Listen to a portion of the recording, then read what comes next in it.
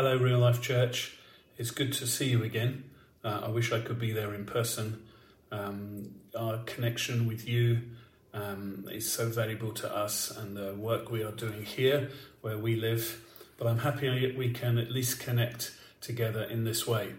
And we're looking at the story, which was read earlier, from Mark chapter 4 and then verse 35 and into the next chapter. And this is quite a dramatic development. So everything else we've looked at before this in the chapter has been Jesus teaching about seeds and plants and growth, and then the lamp shining like a light. And then Jesus says to his disciples, let's get in the boat, let's go across the lake. And I want to ask a few questions to help us understand what's going on. That's how we're going to approach these stories. The first question is simply this: why did this happen? The disciples are with Jesus. They're in the boat with him, and suddenly this dramatic storm, this squall blows up, strong winds, water flooding into the boat. The disciples, some of them were used to being in boats. They're used to being in Galilee on the lake. They're scared. They're scared for their lives, but they're with Jesus. Why does this happen? This is a terrifying thing for them. It's a terrifying story. Now, of course, we know that in a few moments' time, Jesus will speak and everything will go quiet. But it's important not to miss the drama, the danger, everything that is happening. Storms happen in our lives. Things go wrong. Storms happen in the world, obviously literal storms, but also then circumstances around us going wrong. Even though the disciples are with Jesus, it doesn't mean that they're not going to be affected by bad things and by difficulties and hardship. It's not long before this story that Jesus had called the disciples to follow him, to leave everything and follow him. They've seen some amazing things happen. They've seen Jesus heal people, open blind eyes, do amazing miracles. They've heard his amazing teaching. But that doesn't mean that everything is going to be easy. Following Jesus is hard. They were following Jesus into the boat, and Jesus took them into the storm, where they were in danger of their lives. They were thinking that they were going to drown. They actually say that to Jesus. Don't you care? Aren't you worried that we might drown? One of the things which is happening in this story is that we are seeing that although the disciples are with Jesus, some of the events that happen, the difficulties, the challenges, will not stop. And it's true in our lives. Following Jesus does not protect us from difficulty and hardship and from what is happening around us. It's also important to understand that commentators think that the words that are used for this storm suggest some kind of power behind them, like an evil power. It wasn't an ordinary storm. And of course, that's the theme in this story, because when they get to the other side, Jesus is going to free a man from many demons oppressing him. And so one of the themes in this story is that, yes, there are evil powers working. They are behind this storm. And then Jesus is going to confront a man who is being tormented by many demons. And yet we see Jesus' authority and power over them. As we read the stories in the Bible, we need to understand the different characters that there are. There are people, and then there is God working, but also there are evil spirits behind the scenes. We can't see them working. We don't need to be fearful of them. We don't need to be scared of them, because as we see in this story, Jesus is more powerful than them. But they are real and they are working. So why does this terrible storm happen? Because we are living in a world that Jesus is changing and he is ruling over and he has authority over. But until he comes again, there are evil powers working in this world. There's a God who rules over all of them with Jesus alongside him. But those powers are still working. And following Jesus doesn't mean we're protected from everything. Bad things, difficulties can still happen. Every one of you listening to this knows that difficulties and hardships still affect us. Maybe some of you are experiencing those right now, are in the middle of those right now. It doesn't mean you've done anything wrong. It doesn't mean God has left you. It doesn't mean you are alone. The disciples were in the boat with Jesus. An amazing miracle is about to happen, but first they are worried, terrified, anxious for their lives. But they're still with Jesus. Even though we go through difficulties, challenges, even though we wonder where God is sometimes, it does not mean he has left us.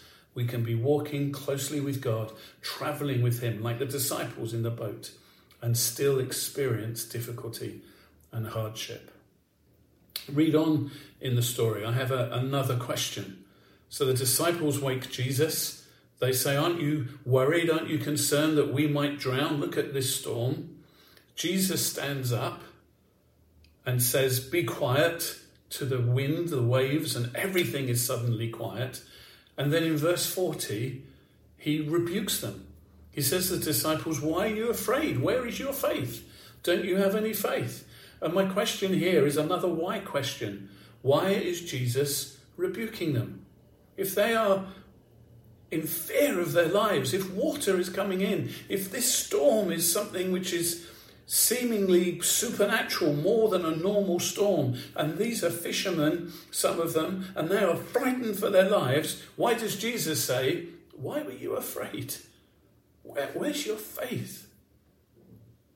Well, what we need to remember is earlier in their times with Jesus, they have seen the power of Jesus. They have seen his authority. They have seen his miracles. They have seen him speak to blind eyes and they're open. They have seen that Jesus isn't simply a teacher. He's more than a rabbi. The power of God is with him and things happen when he speaks. So Jesus is saying, where is your faith? You've seen me do amazing things and yet you're still scared. And in terms of Jesus speaking, he said to them, let's go to the other side. And if Jesus says we're going to go to the other side, there's only one thing which is going to happen. You're going to the other side. Even though storms come, even though waves, water is coming into the boat, even though the boat is being thrown around, if Jesus says we're going to go to the other side, then that's what's going to happen. You're going to the other side. That's why Jesus is rebuking them. He wants to challenge them and say, come on, where is your faith? Yes, you're scared. Yes, you're terrified, but there's something else there. Don't you know who is with you? Haven't you seen my words change sickness to healing? Haven't you seen me work with power? You've heard me speak and things change. And I've said we're going to the other side. Come on, disciples, you're following me. Do you know who I am? Do you know the power that I'm working with and the authority that I have? Don't just listen to your fear. Don't just listen to your emotions, but remember me. Listen to my words, the things I have said, because they will happen. That's why Jesus is challenging them. He wants to use this incident to get them to understand what's really going on and to listen to faith more than fear, to listen to the things that Jesus says more than the circumstances around them. He is deepening their discipleship, their understanding of him, helping them go deeper in following him and understanding who he is. That's why he rebukes them. Fear, confusion when things are difficult, anxiety about what's happening tomorrow or happening in the future with your job, all the instability that's happening in the world at the moment, crisis after crisis. Of course we will be anxious. Of course we will be fearful. But Jesus wants our faith to be strong. Our belief in him and his power and who he is to be the rock, if you like, that we stand on. The boat we're in may feel like it's going to sink, may feel like we're going to be overwhelmed with difficulties and everything that is happening around us. But Jesus wants us to remember, he is with us. The one who is ruling and reigning over the nations. The one who was there at the beginning, created the clouds that are now causing the storm, created the water that is now pouring into the boat. The one who was there at the beginning is with us. Fear, anxiety, worry, of course. But don't let them win. Don't let them be the things that you listen to more than the words of Jesus and his presence with you. Next thing that we can look at in verse 41, after Jesus rebukes them, the disciples are still afraid. The storm is finished. I mean, it must have been amazing. One moment there is wind and noise, the sails are billowing, maybe they'd taken them down at that point to try and protect the boat. Water is gushing in. I don't know if they're shouting to one another. Can they hear what is happening? And this huge storm, water, lashing rain, the waves, the wind, everything that's happening. And Jesus says, be still. And suddenly it's peaceful. It's quiet. There is hush. The wind has finished. The lake is still. The boat is no longer being thrown in a moment. And the disciples' fear changes from fear of the storm to fear of Jesus. Who is this man? Who is he? Who has such power? Who has such authority? Who speaks and the wind and the storm listens to him and the lake is quiet? It's amazing enough that he speaks and blind eyes are open and sicknesses leave people. This is amazing.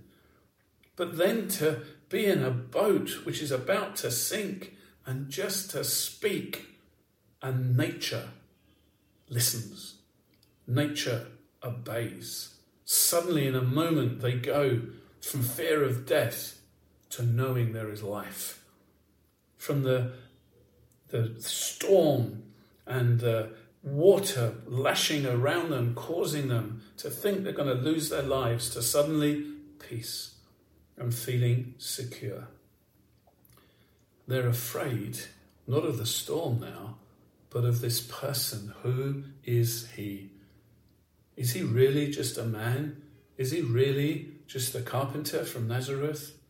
Who has authority over the wind and the rain?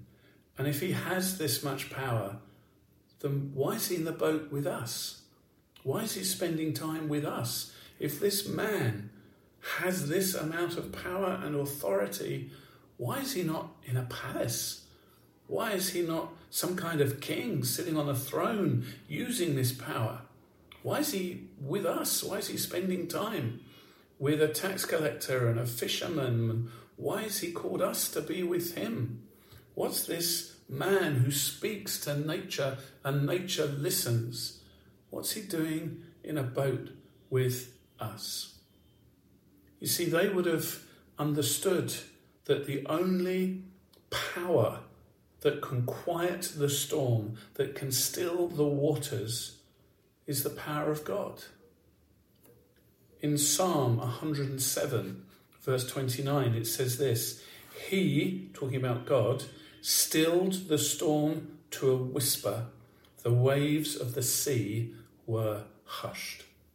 That's exactly what's happening on Galilee with the disciples.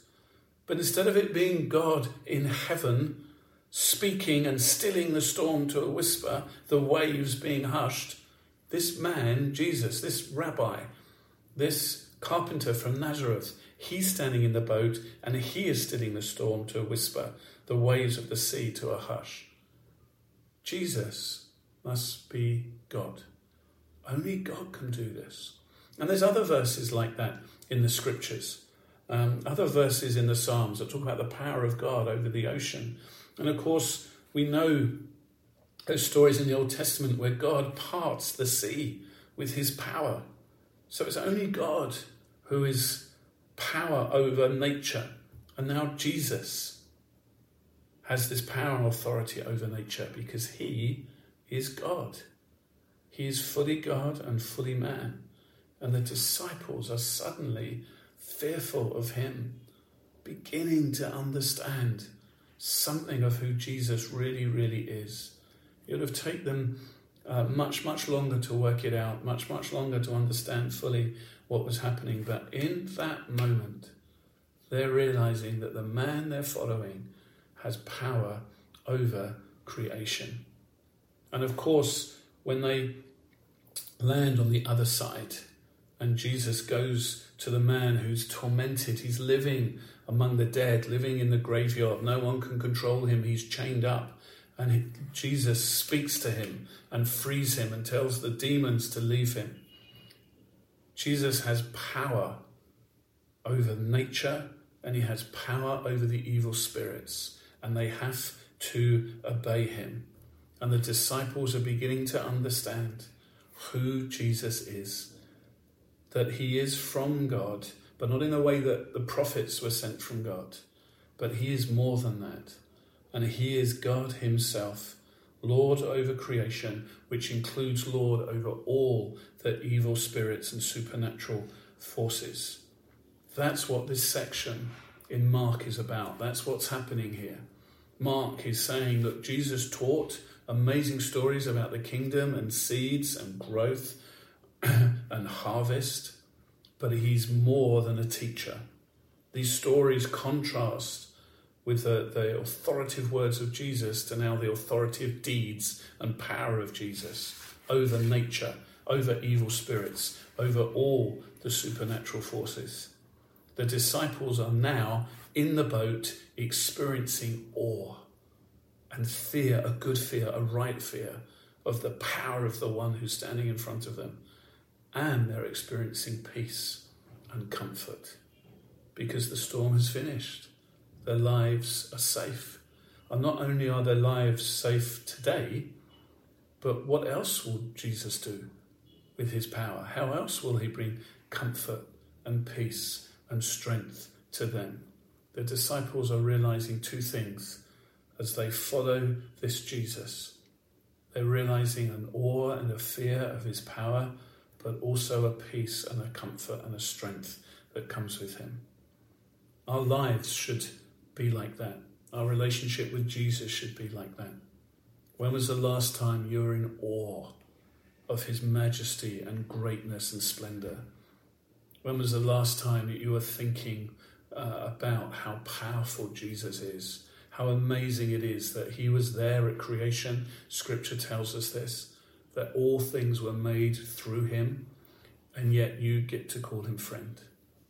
You get to know his presence in your life. During worship today, you get to know his presence coming close to you. He's friend, he's alongside. He's the one who brings strength and love and peace and comfort. Awe and fear, yes. Peace, comfort, love, closeness, tenderness, yes. That's Jesus. That's what it means to be a disciple. That's what it means to follow him, to know him. His awe and his power, but then knowing peace and comfort from that, because there is no circumstance, no difficulty, no challenge, no hardship that we will face that Jesus can't break in and work. And if he isn't breaking in at the time that we want, he is still with us. He is still there in the boat with us. And that gives us peace and comfort because we're with Jesus, the one who is powerful over all things, over all powers. There is nothing that happens in the world that he doesn't see, that he isn't over, that he can't work through, that he can't rescue. There is no door that stays locked that he cannot open. There is no chains that can bind us that he is unable to break. Jesus is the almighty, powerful one. He speaks and things change. And that should cause us to be in awe of him and to worship him, and also to live with such peace, with such comfort, that this King is Lord over my life, over your life, and we get to call him friend. But there's something else going on here in this passage, this story, these stories from Mark. My next question, my next why question, is why does Mark put the story here, straight after the teaching? All the gospel writers are telling a story about Jesus in their way. And they are including the stories. A lot of them include the same stories, but some of them put them in a different order or in a different section. So when you look at this story in Luke, Luke just says, one day they got into the boat. There is teaching about the sower just before that, but Luke doesn't put it on the same day. This doesn't matter. It doesn't mean it didn't happen that way. It's just Luke is wanting to tell these stories to make a different sort of point. But Mark is putting it straight on the same day. He wants us to know it's the same day that Jesus did all the teaching about the seeds and the sower and the mustard seed that grows. Mark wants us to see something here. Why is he putting this straight afterwards on the same day that Jesus is teaching about seeds? Because this is telling us something about Jesus. You see, Jesus is the ultimate seed.